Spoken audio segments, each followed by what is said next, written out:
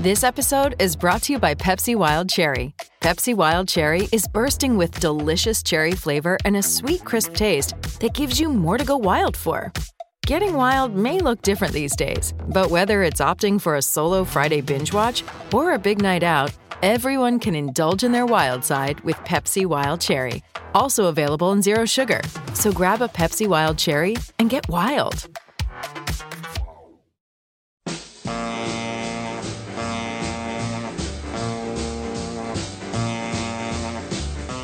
Welcome to Let It Roll, the insanely ambitious musical history podcast hosted by Nate Wilcox.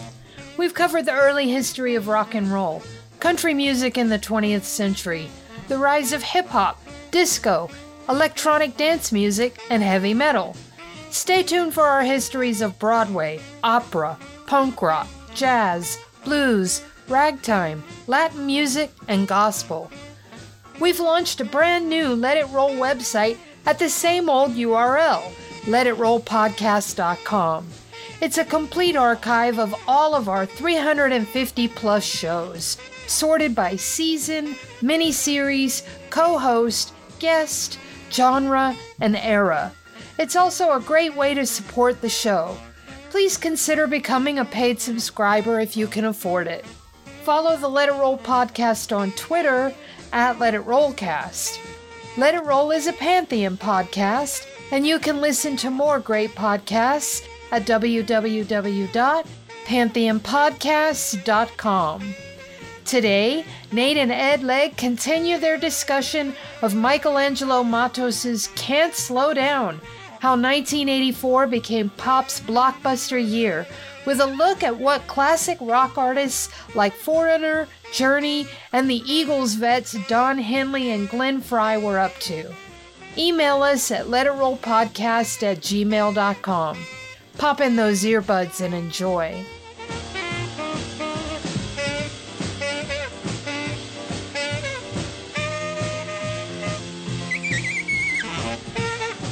It's time to let it roll. Or should I say 80's roll? That's right, I'm your host, Nate Wilcox, welcoming back Ed Legg to continue our discussion of Michelangelo Matos's Can't Slow Down, how 1984 became pop's blockbuster year. This week we're focusing on Chapter 17, which is set at EMI Records in New York City on November 13th, 1984, which I have in my notes as 1954 for some reason. It must be a Freudian slip. But we're going to zero in, Ed, on what the classic rockers were doing in 1984. And just like for everybody else, it was a big year for the classic rock world. Ed, were you immersed in the classic rock world? Well, I feel like I was a willing and avid participant, and this is quite a fascinating read, this chapter, because he really covers the map. Yeah, he as usual, he covers a lot of ground and covers it well. And you know, I've been feeling guilty about being so hard on Bruce Springsteen last time.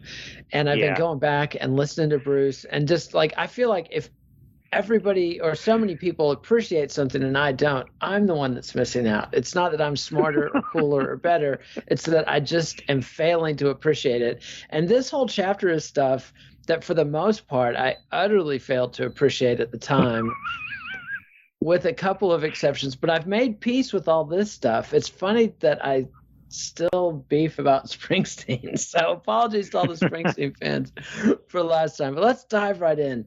He zooms right in on Mick Jones. Not that Mick Jones, not the guy from The Clash and Big Audio Dynamite, but the other guy, the one who sold a lot more records, the leader of Foreigner, former Spooky Tooth main man. Spooky Tooth, a late 60s British blues revival act that definitely had their moments. Spooky 2 is an album that I've spent some time with. But at this point in time, Lou Gramm, the lead singer, is worried about the direction of Foreigner. Should he have been, Ed? Was Foreigner going down the wrong road? The fact that they existed in 1984 is kind of astounding. I mean, that's what kind of fascinates me is that he, I don't want to spoil anything, but he, the first two examples he picks are, I mean, I kind of can understand. I could see it was hard to miss Journey. It was, and I tried. I worked hard. Or the Cowsills, as Beavis and Butthead referred to them. But Foreigner is a little. Well, I mean, Foreigner was a year earlier than Journey, or when they broke big in my field house, which I was at a field house when I saw them and Journey. But you saw them live? But it's yes, I did. Which was better? That's a answer that needs to be qualified, which I can. I'll say this: Foreigner was a different band the first two albums. I mean, they had Ian McDonald from King Crimson, who was a multi-instrumentalist. They were basically like a funk orchestra live. Nothing like their record. I hated their first record. I bought it thinking it was going to be great. I didn't like it. I see them in the second slot for a 3 slot with Ted Nugent headlining, and they were fantastic. They sounded great live. And then I see them again at a festival in another. That was 2 months later at the end of the summer, '77, and again they just hauled ass live, and it really fun. They were like Saturday Night Live's band, that kind of feel with the guitar but horns too. But he eventually fired Ian McDonald and I think the original bass player. But and they went more toward hard rock. So I really like them. Journey we'll get to, because I didn't see them. I didn't see Journey till '78. So for whatever reason, I was 7 when Foreigner's first album came out, and my older brother had it and didn't like it much, and left it to me, and I loved it, and I was oddly fascinated with their commercial success as a 7-year-old. Like, I was tracking all the singles. I was looking at the record, and their first 2 albums, both of them, I was less a fan of their music than I was of their chart success and the number of songs that they had on the radio. I still to this day can't explain what my fascination or concern with their hit singles was, but they had Feels Like the First Time, they had Cold as Ice, and then Hot Blooded, that was off the second album, and then Double Vision. I mean, and then I felt like Dirty White Boy was a little over the line. That song made me uncomfortable. I didn't like hearing it in the car with my mom, but I was there for that 70s part of Foreigner's journey. But by the 80s, Steph wants me to give a shout out to Jukebox Hero, which was an unavoidable, massive classic hit. But by the time I Want to Know What Love Is was coming out, I'm not even sure I knew that was Foreigner. I just knew it was everywhere. And I was taking driver's ed, and I was in a car with 3 popular girls and this coach, and they were listening to that and the Steve Perry song we'll be discussing later nonstop, and very excitedly talking about both songs. And at the time, I was just baffled as to how anybody could appreciate I Want to Know What Love Is. But now I can totally get into it. I actually enjoy going back and getting into it. And it's all because of Boogie Nights. And we'll get to Sister Christian in a little bit. But once I realized the key to enjoying this stuff, I didn't have to do what they were doing in Boogie Nights to enjoy Sister Christian. I just put myself in that mindset and imagined that I was indulging and the Colombian nose powder. And that's what I thought the scene he meant. That is the best scene. Yeah. And it for years I had been baffled, like, how does anybody enjoy this crap? I just could not understand it. Like, what is going on? What am I missing? Like, cause some people, people loved this stuff, and I was just completely unable to connect until I saw the dude in the bathrobe with the 9mm or whatever, and the flour all over his face, and then I was, aha, they're all on cocaine. I don't think the girls in my driver's ed class were, but somehow they were just in that vibe, naturally. But Matos does a pretty interesting job of discussing the song, and also he has a great line. He says, for the rock press, the idea that Foreigner had a fan base seemed absurd on its face. I thought that was just really gets to the nut of the issue here, that for whatever reason, the rock critics and the people who read rock critics just felt that this kind of, I guess you'd call it classic rock. I mean, it's not Jimi Hendrix or the Stones. It's not actually classic rock, but it was this thing that became what they put on classic rock radio when they invented the format, which was around this time. But let's go ahead and hear it. This is the song that made Ahmet Ertegun, the Atlantic Records legend, break down in tears of joy when Mick Jones first played it for him. This is Foreigner, I Want to Know What Love Is. There's been heartache and pain. I don't know if I can face it again. Can't stop now. I've traveled so far to change this lonely life. I want to know what love is. I want you to show me. And that was Foreigner, I Want to Know What Love Is. And I hope that I got the part that Matos was talking about where Lou Gramm sings a certain line in a very powerful, emotional way, and that Matos described it as this incredibly powerful, shocking moment, I believe is what he said. In my life. Yeah, this record shocked people, and Lou Gramm's singing of "In My Life" is why. And so I wasn't shocked by it. It just seemed like it was inescapable. It was like but it definitely did have a huge impact and was a new thing. I don't know. And the background he does on this, like, I had no idea that they worked with Trevor Horn for 3 months on a fail and completely trashed the whole session. Wasted a quarter of a year on that.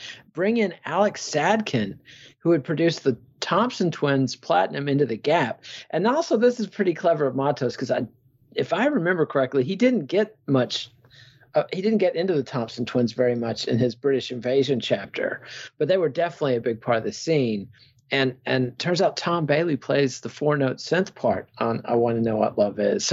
So many connections I was not expecting. The failed connection with Trevor Horn, and then the successful connection with Alex Sadkin and the Thompson Twins. So much more to the story than I expected. Did you have any idea this made Ahmet Ertegun weep? Well, I wonder if he wept because he was thinking back 15 years to 1969 when he was with 5 guys who I like to call the Rolling Stones, who were in Muscle Shoals recording Brown Sugar and You Gotta Move. And he's comparing that moment to this one and thinking, what in God's name have we done to this music? Or he's just thinking about all the money this is going to make him. Well, that's more accurate. There you go. I mean, or maybe he'd been doing plenty of the Columbia nose powder himself and was right in that state, because he was a man about town, our Ahmet Ertegun was. That's true. He was very worldly. Yeah, and in an era when cocaine, I guess lubricated is the wrong metaphor, but when cocaine dusted the record industry liberally. But yeah, no, this was, I don't know, I found this all fascinating. I knew almost none of this stuff about the background of Foreigner, and I think Matos does a really good job. I mean, that whole thing of pointing out, I mean, and maybe the rock press was right to hate Foreigner, maybe they weren't. I don't know. It's hard for me to say, but the music has lasted. Like in the 80s, I was just so sure that Journey and Foreigner was all going to be swept away and forgotten when Some Joyous Day came and all, when Jesus came back and all rights were wrong or wrongs were righted and everything. And for a minute, when Smells Like Teen Spirit broke, it did seem that way. And then grunge turns into the worst thing that ever happened. And my kids are now singing Journey songs at, school events in 5th grade. It's just become, the new, I don't know, Jimmy Crack or whatever. It's like American classics. I've given up on any kind of aesthetic. I'm not a rock critic. I just have no idea how to decide what I think of anything or what people ought to think of anything. But the facts are facts, Agent Provocateur sold 3 million copies. I Want to Know What Love Is even charted R&B. It knocked Like a Virgin off of as out of the number one slot, and it was their first ever number one. I can't believe it. I mean, Double Vision wasn't the number one. Cold as Ice wasn't the number one. Like, yeah. Oh well, but it did ultimately lead to breaking up the band. So I guess there's some justice out there. But now we come to Journey. So now tell us, how was Journey when you saw him live? Well, they had just added Steve Perry. And, when I say just, I saw the famous tour with Journey headlining Montrose, the middle act, and then Van Halen opening. And Van Halen were unbelievable. I mean, they were lean. This was definitely, it was all muscle. There was no fat in that steak. And I don't remember a thing I do not remember a note from Montrose, but I do remember a lot of the Journey. I mean, had Sammy Hagar already left Montrose by that point? I think he had. I'm pretty sure he had. Yeah, once I've looked it up. Yeah, I've just because I wondered about that. But Journey was, they were poised, and he clearly was a different, he was very much a front man of a sort. And I hindsight sometimes makes me think, okay, did I think this then, or did I just start thinking this when I finally saw videos of them and everything? But they were such a prog band before that, and they go all the way back to Santana's Woodstock band. Ross Valerie, I think, was and Greg Rowley, Black Magic Woman. Greg Rowley, he's the one. Yes, he was in Santana Rowley's the whole time. Yeah, Neil Schon was like the protege, boy wonder protege of Carlos Santana. And I love that the manager's original vision was that the Journey was going to be a state-of-the-art Grateful Dead. That was their vision. And interesting I've concept. Heard it's good. I actually almost listened to some of their first album last night and then didn't want to wake my wife up, but those first couple albums were super prog, like hardcore, like if Boston had really been less corporate, but hard rock, really soaring stuff. Yeah. My older brother, who was into, King Crimson and Yes and all that kind of stuff, he I don't remember him having those two albums, but I know friends of his did, but he respected them. So Journey was this band that had earned a certain amount of prog cred. And then they add Steve Perry, who's essentially, the parallel is Dennis DeYoung of Styx. Now, Styx should have been in this chapter because they were kicking it. They were kicking it that year, and I gotta tweak Michelangelo for this. That if you're gonna cut anybody, cut Styx, for God's sake. But nonetheless, they were still hot off Mr. Roboto in '83, and they were going through a very similar dynamic to Journey, where part of the band conceived of themselves as this hard rock / prog act, very serious. The lead singer was this more like Broadway sort of type guy, and Dennis DeYoung was the same thing in Styx. If you ever get a chance to watch the Styx Behind the Music from the 90s, it's really hilarious. It is highly recommended if you like. That is fascinating. Go ahead. They were on both Tommy. I can't remember Tommy's last name, the guitar player who then was in the damn Yankees. And I'm blanking on his last name too. Him and DeYoung both had videos. Tommy Shaw and DeYoung both had videos that were in, and Tommy Shaw had a song on Miami Vice that fall. Wow! And then Dennis DeYoung had a couple of pretty interesting, and I'd finally gotten that fall. I'd finally gotten MTV. And Dennis DeYoung even hosted a little of MTV, and it was. I just remember that. Yeah, they were definitely part of the scene, and yeah. And that's kind of an interesting thing about this book, the way he's done it. Of course, he leads with Madonna, Prince, Michael Jackson, Bruce Springsteen, the big foursome, and also Cyndi Lauper, Culture Club, other things. But there was so much going on this year, and this classic rock is just it's very similar to the sort of the Lionel Richie chapter of this is something that was also going on and was also making huge waves. But now I've just got to do this to you. I've got to play Steve Perry's "Oh Sherry." Made you feel and I should have been gone after all your words of steel. Oh, I must have been a dreamer, oh, and I must have been someone else, and we should have been over by now. Oh, Sherry, our love holds on, holds on. And that was Steve Perry's solo breakthrough, "Oh Sherry," which freed him from the Journey treadmill, and it's really the high watermark of his solo career as well. But it was quite a high watermark, and for me, as one of 4 people in a car taking driver's ed, spending 2 hours driving around the country in this vehicle that had extra brakes on the passenger side so the coach could hit the brakes he needed to, which now that I'm giving driving lessons to my son, I certainly see the value of. But I was in there with literally 2 of the same girls that had informed me exceedingly callously of the death of John Lennon just a few years earlier. Oh, God. In 6th grade, I wake up one awful morning and I had gone to bed early because I didn't care about the Buffalo Bills or whatever on Monday Night Football. So I didn't know what had happened. And these 2 are like talking about it without telling me. They're just talking to each other because I was beneath contempt.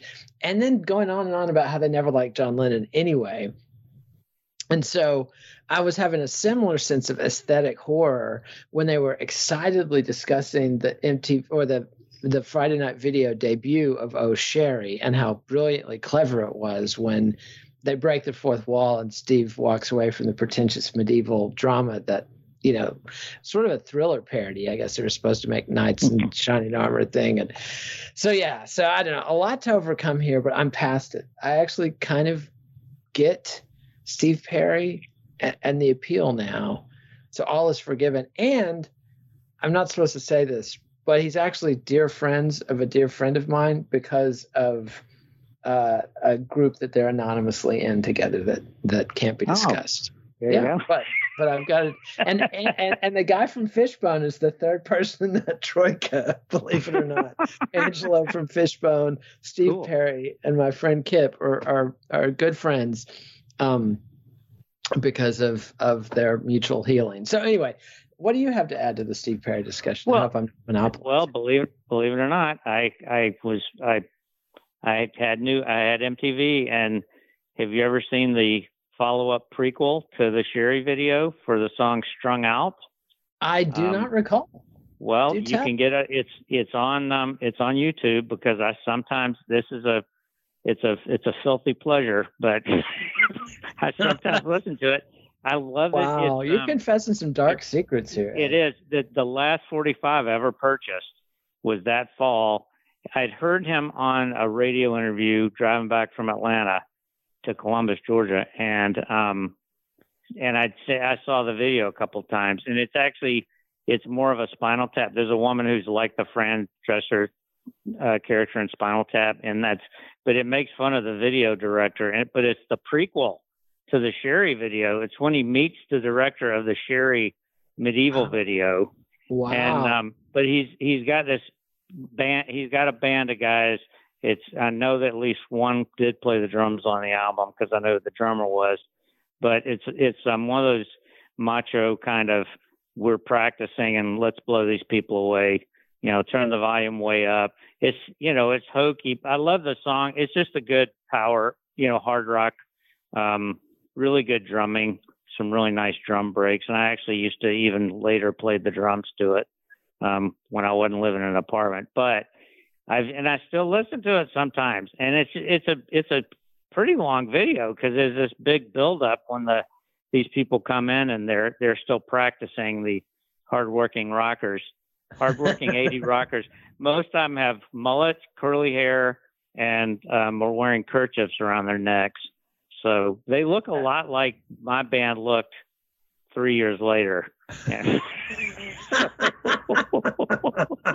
So I mean, I'd like to get your take. I mean, if you want to see how our leader of our band acted, his bass player acts very similar. And I mean, there's even flourishes in this. This is how ridiculous. There's flourishes of guys taking long tokes off their cigarettes and just, a really big, arena rock guitar solo and et cetera. It's got it all, is what you're saying. It does. It does. And he's really, yes, it is. And he was utterly charming on the radio. And, the radio guy asked, did you really do all those bad things to Sherry? And he's like, I'm not going to say. Ooh. And she's a story too. I mean, she's still around and she's fascinating too. Cause she was like this anonymous person, like in a Julia Roberts movie. Hey, so that's America's Sweetheart you're talking about.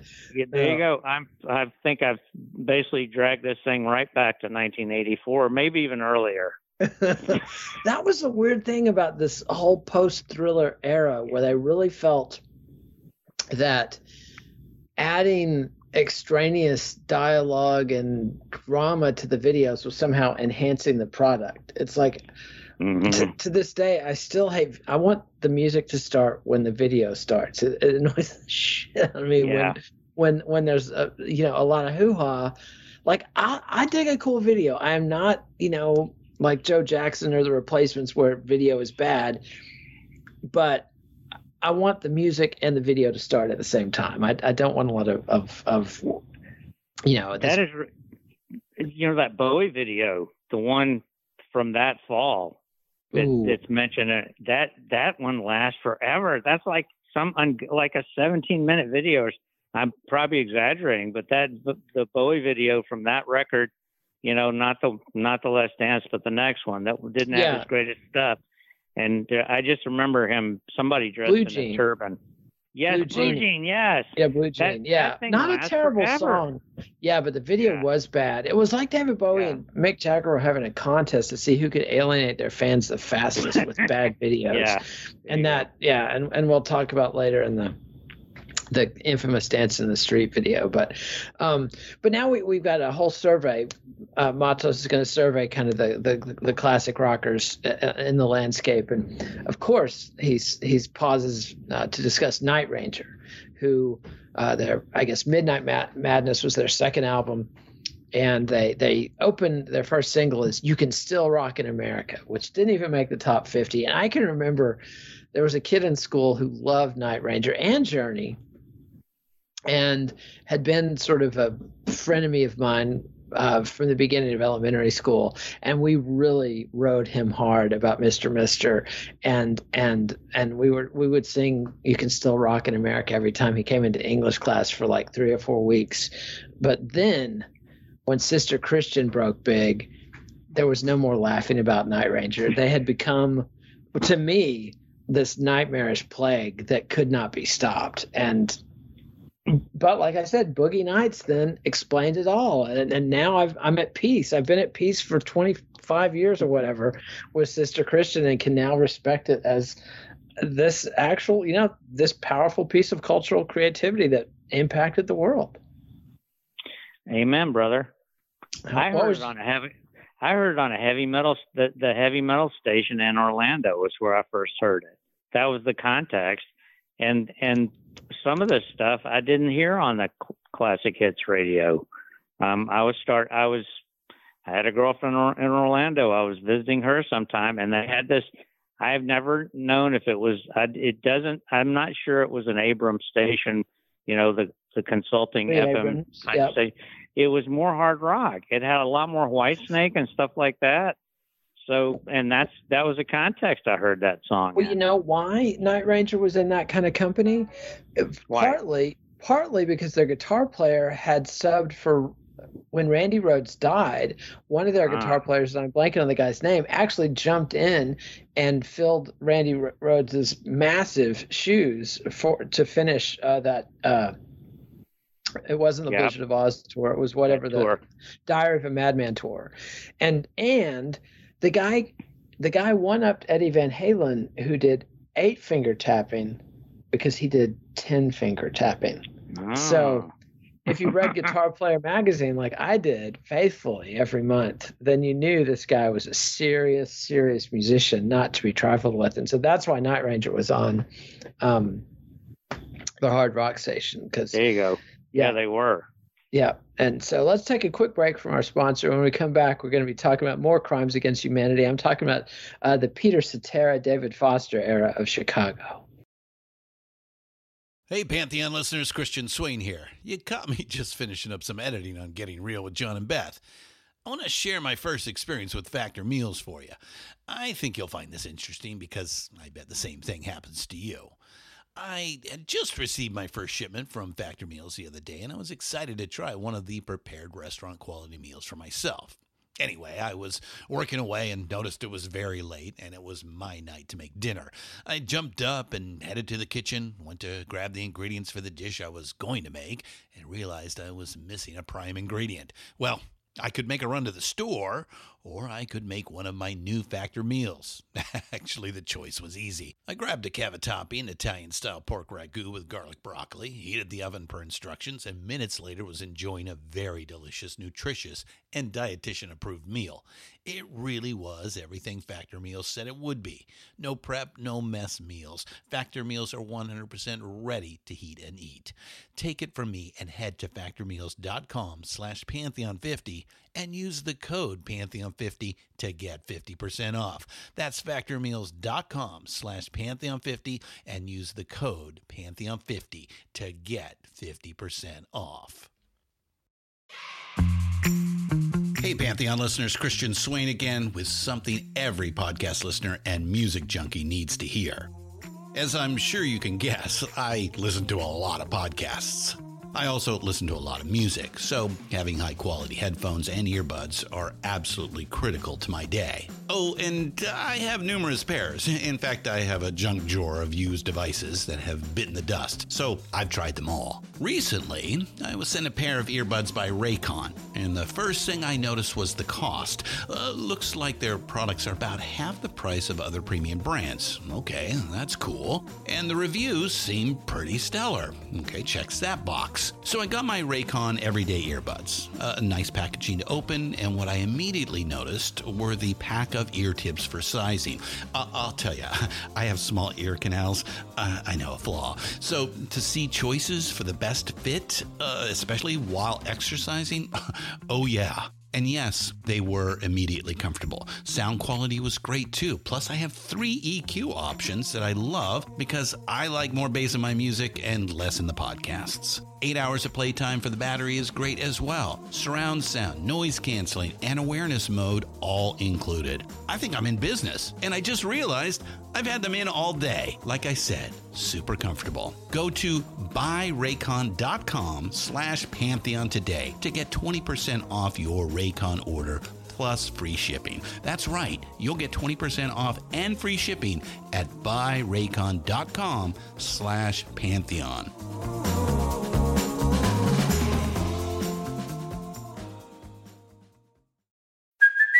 Hey, it's Kaylee Cuoco for Priceline. Ready to go to your happy place for a happy price? Well, why didn't you say so? Just download the Priceline app right now and save up to 60% on hotels. So whether it's Cousin Kevin's Kazoo Concert in Kansas City, go Kevin, or Becky's Bachelorette Bash in Bermuda, you never have to miss a trip ever again. So download the Priceline app today. Your savings are waiting. Go to your happy place for a happy price. Go to your happy price, Priceline.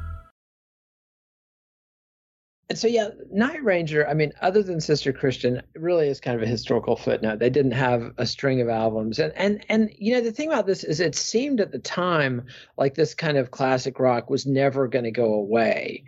But they're knocking them off. Matos is knocking them off one by one. Like the seeds of Lou Gramm and Mick Jones's parting have been sown by I Want to Know What Love Is. Journey is already broken up because of the solo success of Steve Perry. So, and then Night Ranger's just a passing thing, not a true permanent menace. But Chicago and this alliance with David Foster. David Foster came up last time or 2 times ago because he was talking to Lionel Richie. or he produced Lionel Richie. Sorry, my daughter's getting a text here and shouldn't have her phone open. So, but anyway, but David Foster is this guy. I've actually watched a whole documentary about David Foster. He's this producer. He comes out. His first big break was working with Earth, Wind, and Fire, which you'd think would give him some cred. But then he goes on to like the Peter Cetera era of Chicago. And that's like so typical of his work. And that stuff, boy, did I hate that stuff at the time. And I had no concept of the earlier Chicago era. It wasn't until I went to college and met people who grew up in Chicago or the Chicagoland area who would talk about classic rock Chicago the way we would talk about ZZ Top, and I was completely baffled. But that's a real thing. If you were in the Midwest in the early 70s, Chicago was one of the legendary rock bands. Yeah, I had no idea. And highly prog. I'm sorry, I interrupted you. No, go ahead. I mean, because I was in marching band, but I mean, their first 4 or 5 albums were really heavy. Their first album has some Hendrix style guitar from Terry Kath, and they were almost like a hard rock band. They didn't do anything like this stuff. It did start to seep in, and like by 74, they were starting to do kind of more Saturday in the Park stuff. Is that what you were? Yes, you're right. Yeah, good call, man. Yeah, actually, I like that song, but I do too. That album was, I think that's 5. And I think that's the one that followed. Live at Carnegie Hall is the one that I was a 6th grader and saved up and bought that 4-album set. Wow. Studied it and it came with 3 posters, a giant poster of the band, and then a booklet. I mean, it was. Is that the one where they have the whole thing where they get the crowd chanting, "We'll fight for change within the system"? Yeah, I think it is. Yeah. Lester Bangs went off on that in a big way, as this, But honestly, it's more sane than the Weathermen. I mean, there you go. There was CNN. I think Chicago produced it themselves, but there was the year before or after they got in the Rock Hall of Fame, CNN ran a documentary about them. And CNN did. Wow. Yeah. Yes. It was like it was one of those weird times where you could buy time on CNN, but it was, at one point, one of the guys that's still in the band claims that they were never political. Well, that's bullshit. They had their first, one of the songs on their first album has the Chicago riots on, the Democratic Convention, the whole world's watching. And the song starts in time with the kids yelling, "The whole world's watching." I mean, it gives me goosebumps. Yep. They saw themselves as part of the revolution, and within a few short years, they're saying, "We're going to have our revolution within the system." There you go, man. And in a few more years, Terry Kath will have killed himself. And and there is that one painfully long song on their second or third album where he does just basically free jazz solo. Yes, that's the first one. Yes, that's the first album. Yes. Yeah, but I do enjoy his solo work, like particularly on 24 or 6 to 1 or whatever the name of that one, and the first Steely Dan album are some of my favorite 70s, rock guitar solos. But by this point, Kath has killed himself, and Peter Cetera has become the band and is churning out things like Hard Habit to Break, and he too is going to go solo in 1985. But Chicago, being the undead beast that they were by this point, could not be stopped and kept going. That's right. It's astounding. Yeah, they could. And that leads Matos to this whole riff on whether or not the very facelessness of corporate rock made it an easier sell.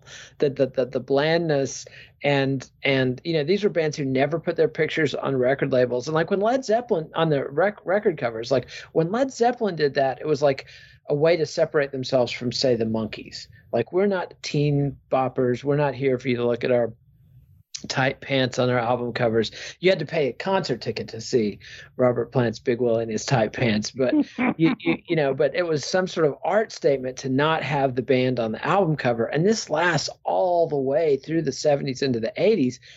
so that these, Foreigner, Boston, Chicago, all these bands, you didn't know what they looked like. And if you're Supertramp, boy, are you glad that people didn't know what you looked like. Yeah. But anyway, so it does make it interesting to speculate that maybe, they were so popular because they were essentially non-objectionable. And then he works in John Waite. And John Waite's one of these cats. Was he in The Babies, or was it just called Baby? Yes. No, The Babies. They were the Babies. One of the Babies ended up in Journey too. Oh wow! And keyboard player. Yeah. And the Babies was a band. I think my older brother had bought that album, or one of his friends had bought that album just because it got so much hype. But then the hype backfired, and the Rolling Stone Record Guide called them, I think, the last train from Bloatsville before punk hit. And so, John Waite's one of these guys who thought he was going to be a superstar, had the big corporate backing, had the album that was a surefire hit, and punk rock comes along and ruins everything for him.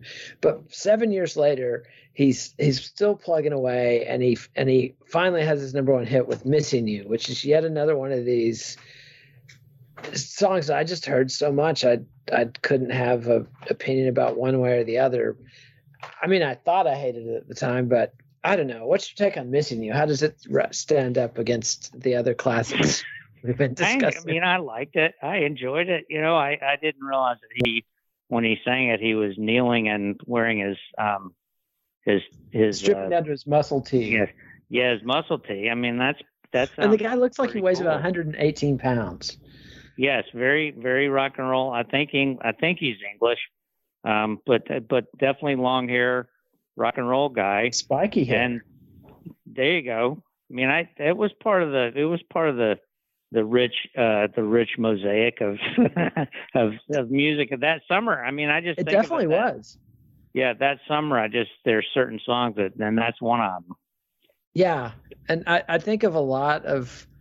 Yeah, I definitely know a lot of people who were way into that song. And then he segues into this whole little side riff about radio promotion at this time, which, despite all of the efforts since the late 50s to expunge payola, which really seemed to only serve to expunge Alan Freed and quality music from the radio. But by this point, if you wanted to get your records played on the radio, the record companies were basically being extorted by what a couple of books have cataloged were pretty much connected groups of people that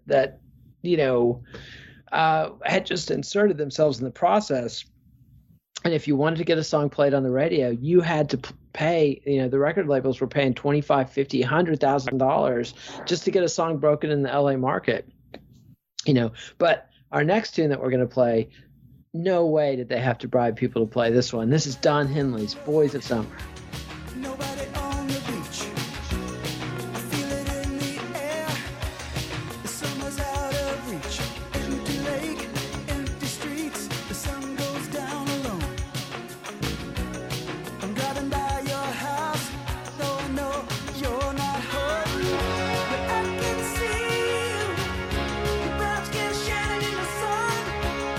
You got your hair combed back and sunglasses on, baby. And that was Boys of Summer by Don Henley, which was quite a tune for the zeitgeist and a brilliant video. I was not an Eagles fan, but I could not deny. I mean, I watched that video every time it came on. That was just a classic, stone cold classic. Yeah. There was no denying that Henley had touched multiple nerves with that video. And in contrast with Glenn Frey's floundering around this time, like his guest appearances on Miami Vice. Do you remember that? Like it was like somebody had stepped out of a time machine into Miami Vice because it was such a 1984 TV show, and here comes 1973. Yeah, I mean the airline pilot who practices in his hangar, his airline hangar. Yes. And so, Henley, I guess at this point, checkmates Glenn Frey. And Danny Korchmar, who was a big part of that whole LA soft rock session mafia, had written the track for Boys of Summer. And again, it's a very 1984. I mean, it's yet another one of these 70s guys who gets his hands on the new tech and makes the sound du jour, and he's on Geffen Records, which was a very hip label. Hip's not quite the word, but a very powerful, very 80s label, I would say, on its way up. Anything to add to the Don Henley, Glenn Frey? That Henley video was just, I feel like it was wall to wall, and that summer and fall. Yeah. It just was like, you couldn't not see it if you turned on MTV. And I like it. I think it is strong. I think it's just very strong. I like it way better than the one that all she does is do is dance, which I think came out later. Yeah. This is much better. There's much more art. Just easy to watch than that. Yeah, it was the follow up. It was like a Cologne insert from a magazine coming to life.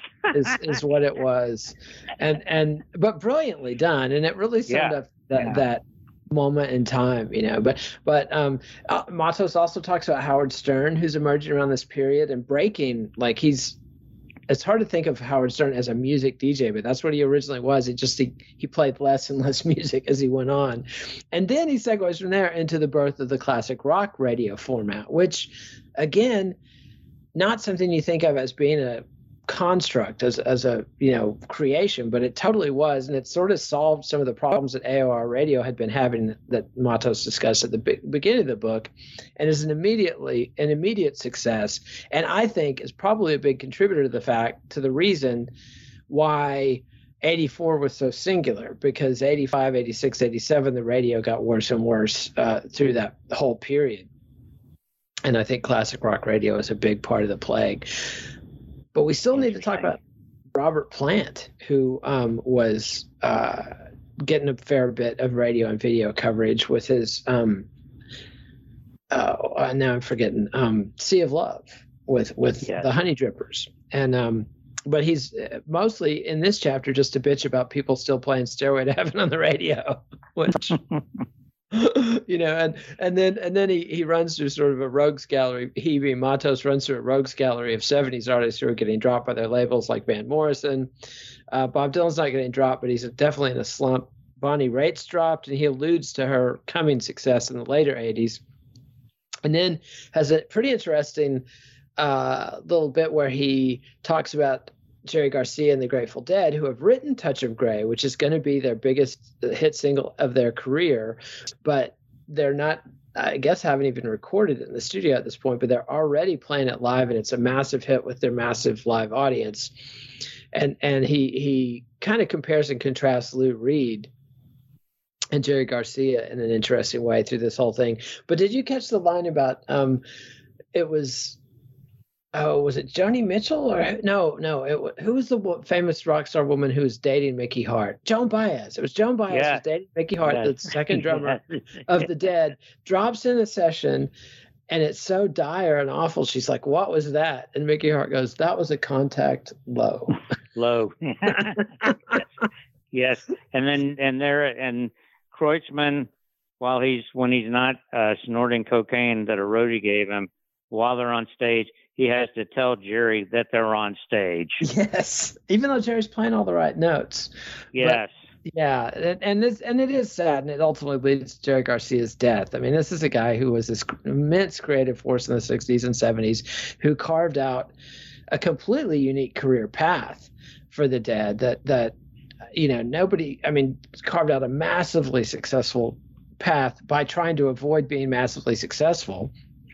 But in the end, became a junkie and just, a diabetic junkie, like just ran himself completely to the ground. Meanwhile, Lou Reed's seeking out Air Supply's producer, John Jansen, because he loves the sound. Yeah. There you have it. There you have it. That says everything, doesn't it? It really does. Lou Reed's one of these characters that, my introduction to him basically came from reading him. I mean, from hearing one thing Matos should have talked about, I think, was because one of the big albums for me in this year was that unreleased Velvet Underground album, VU, that was supposed to be, I guess, their fourth MGM album and didn't come out at the time. And it's just a great 5-star album. It has The Ocean, Foggy Notion, I Can't Stand It Anymore. So I was way into the Velvet Underground this year. It's just, playing it right in there with my Meat Puppets and Black Flag stuff. And, but was totally oblivious to Lou Reed's current career at the time. And so it's interesting. I know I have a really off-color story from You'll Never Make Love in This Town Again about the Eagles, if you want to go back to Don Henley and Bring it on. So this is the Heidi Fleiss girls, right? Like, she was the Hollywood madam and got a bunch of publicity, got arrested, and somebody publishes this book of interviews with women who claim to have worked for Heidi Fleiss and to have been, sex workers in the Hollywood milieu in the 70s and 80s, or I guess mostly in the 80s. And Don Simpson, the movie producer, is like the villain of almost every story. Like, the most traumatic thing that ever happened to any of these women, it was always Don Simpson. Mm-hmm. We won't go into that. But Glenn Frey and Don Henley are both in the book. And I can't decide which one's creepier or more gross. Apparently, allegedly, this is, I have no way of knowing if this is true or not, but it was published in a book. Henley liked to have multiple women bend over a couch, and he would go back and forth between them. And they would all be telling him how great he was. Don, you're the greatest. You're the greatest, right? And so that's sick and pathetic, because the guy's this massive rock star. He shouldn't, But then Glenn Frey would pay women to come to his house, allegedly, for candlelight romantic dinners, which is sicker and more pathetic. Like, paying the rental company for a romantic dinner, or paying 3 or 4 young women to dehumanize themselves and sing your praises. Anyway, that's what being a rock star. That, Ed, we're lucky we avoided that fate. This is why I could not agree more, man. Yeah, because being a rock star does bad things to people. But let's hear our final tune. And I had to pick this one. There were a lot of other choices in this chapter, but I went with Hall & Oates, Out of Touch.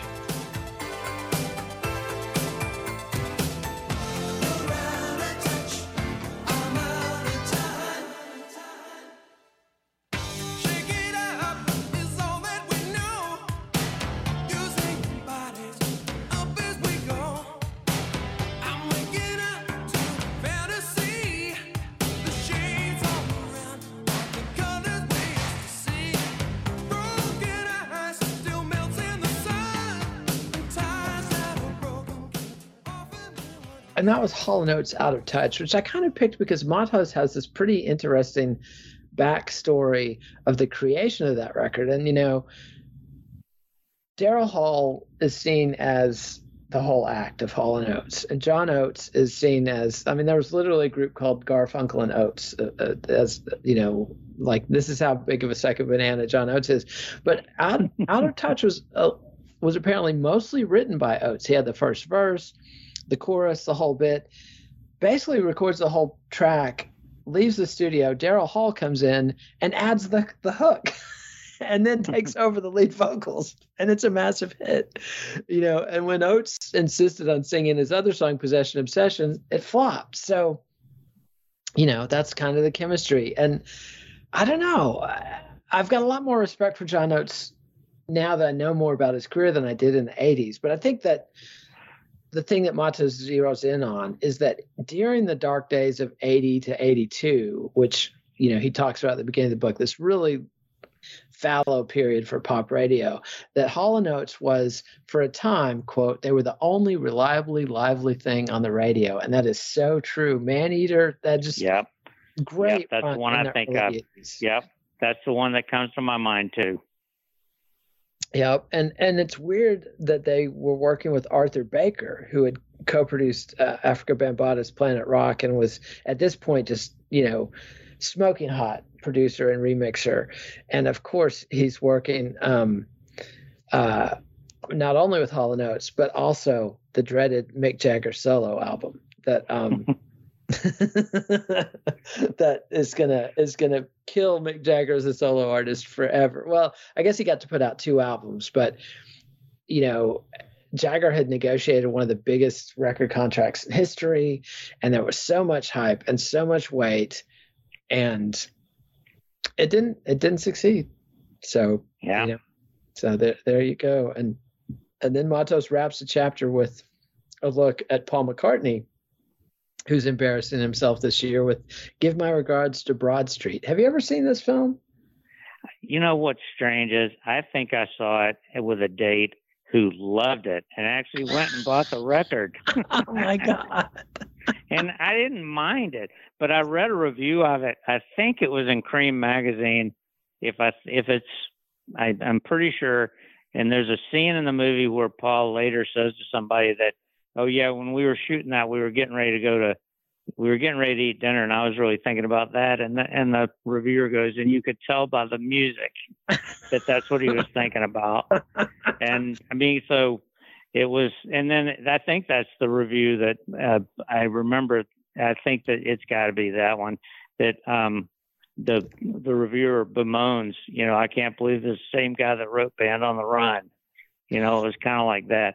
But I mean, he also wrote "Eat at Home." Let's not forget. There you go. A song called "Eat at Home" on the Ram album that Peter Bagg, the cartoonist, lavishly illustrated at some point. And I didn't know the song existed. I thought Peter Bagg had made up the perfect parody Paul and Linda McCartney song, "Let's Eat at Home Tonight." It turns out it was a real song. I also didn't know he had recorded a version of "Mary Had a Little Lamb" and put it out as a single. So yeah, Paul McCartney. Yeah. But I did like the fact that it was either Gene Siskel or Roger Ebert panned the movie to his face, and Sir Paul, who wasn't Sir Paul yet, but he took umbrage at that. But within a week, he's spotted in the theater heckling his own film. So, I guess that's the difference between Paul McCartney and Mick Jagger is that Paul can laugh at himself and there you go. Cannot. So we kind of jumped in the chapter. There's a couple other pieces I wanted to hit. When Matos talks about the Eagle or the former Eagles, Glenn Frey and Don Henley. And Matos did not include the off-color story I added, by the way. He was much more tasteful. Sure. Probably hasn't read "You'll Never Make Love in This Town Again" because he's a decent person and not a disgusting pig like myself. But he mentions that Fleetwood Mac, the other kings of California rock, which had been declared, Rolling Stone magazine had declared California rock loser, one of the year's losers in 1982. So at this point, if Rolling Stone notices you're not hip, you are not hip. Yeah. That mag was definitely not hip at that point. But Fleetwood Mac's totally in remission, except for Stevie Nicks. Well, kind of, sort of, but who's way lost in La La Land. And then he goes through and kind of segues from that into a discussion of other female rockers. Pat Benatar, who has a massive hit with "Love Is a Battlefield," co-written and produced by Neil Spider Giraldo, her husband or boyfriend. But this was something I didn't know of at the time, was that her record label was really down on her being pregnant and having a baby and made her hide it, made her go back out on the road right away. And she had looked at the Pretenders' Chrissie Hynde as her role model because she knew that Chrissie Hynde had had a baby by Ray Davis of the Kinks and kept the show on the road, and then was doing it again with Jim Kerr of Simple Minds, announced that she was pregnant with his baby. And Pat Benatar actually had come up to her, "Hey, you're doing it. How's this work?" And Chrissie Hynde was like, "Well, I'm struggling forward. I'm not really doing it, But Pat Benatar said that was a big inspiration to her, even though it wasn't easy news or good news. But she could see Chrissie Hynde was doing this and succeeding. But one last thing about the Pretenders was that their album "Learning to Crawl," which of course infamously produces the Rush Limbaugh theme song "Ohio." Oh God. Yeah, but it was a big album in the States that I guess it came out in 83, but what Matos points out is that it was completely seen as passé and not happening in the UK, which makes perfect sense. Mm-hmm. They played the crap out of it, and on the classic hit station that I heard, it was on all the time that in 83, that spring. Yeah. And it was a pretty good, I enjoyed it. It was certainly not the worst thing on the radio. And the thing about the Pretenders, of course, is that they were recovering from the deaths of their bass player, Pete Farndon, and the brilliant guitarist, James Honeyman Scott, who was allegedly punched in the chest by Ray Davis the night before he died of a heart attack. So Really? Make of that what you will. I did not know that. Wow. Yeah, apparently, Ray Davis had been yelling. The Pretenders were opening for the Kinks. Davis and Chrissie Hynde and Item. And Davis is yelling at the Pretenders road crew, and James Honeyman Scott objected and said something to him, and Ray just gives him the old heart punch. And I'm not saying that he killed him. I'm just saying the next day he died of a heart attack. So, don't cross Ray Davis. That's the moral of the story there. But any final thoughts on the classic rock chapter of? Well, this felt like seeing a weather report showing us how the origins of several big storms and how they start over the Sahara and crawl across the Atlantic, and like all the ingredients for the formula are there. And half the time I couldn't think, is this prologue or is this aftermath? I mean, is this a post-mortem? And I was part of the pre-mortem, because there's so much of this was stuff that really started brewing, as 76 became 77, really. All those bands that were part of this churn. During that time when I told you I saw Bob Seger 4 times, I would have seen Bob Seger 5 times if I hadn't gotten a flu in February 76. That's of all the multiple artists that I saw who I wanted to see, he was the one that I did not try to see but the last of those 4 times. But you couldn't. I did pay. I did eventually, and that's the thing. I look at how those bands came along, and then every one of them I saw as a headliner, and none of them I was at. REO probably is the closest to me being a decent fan of, but none of them were like my favorite. Yes, REO Speedwagon, but all of those bands came along as part of the same churn. Yeah, the late 70s classic rock, corporate rock, arena rock explosion. And, Bob Seger could have been mentioned in this chapter because he was his song, whatever, the old time rock and roll. I can't remember if I can't separate his old time rock and roll from Billy Joel's, but it's Risky was Business. A big part of the Tom Cruise Risky Business. Yes. Movie. So I wondered about that. Yeah, easily could have found his way into this chapter.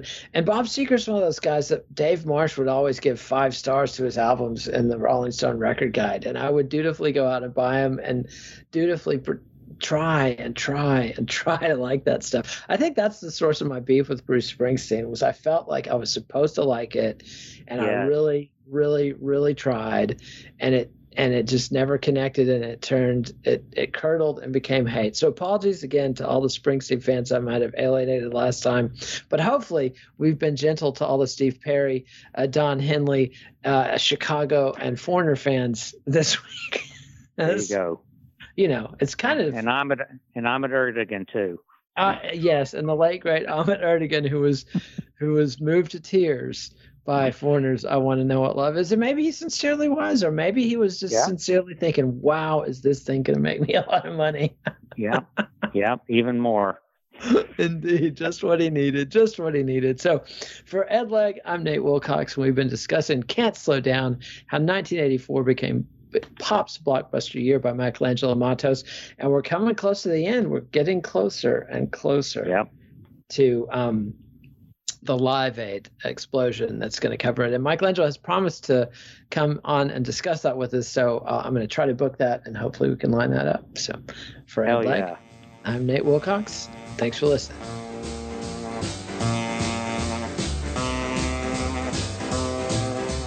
Follow the Let It Roll podcast on Twitter at Let It Rollcast, and check out our website at letitrollpodcast.com. Thursday, Nate welcomes back Mark Blake to discuss his new book on 70s album cover designers Hypnosis, the people who created iconic album covers for Pink Floyd, Led Zeppelin, and many more. Let It Roll is a Pantheon podcast, and you can listen to more great podcasts at www.pantheonpodcast.com.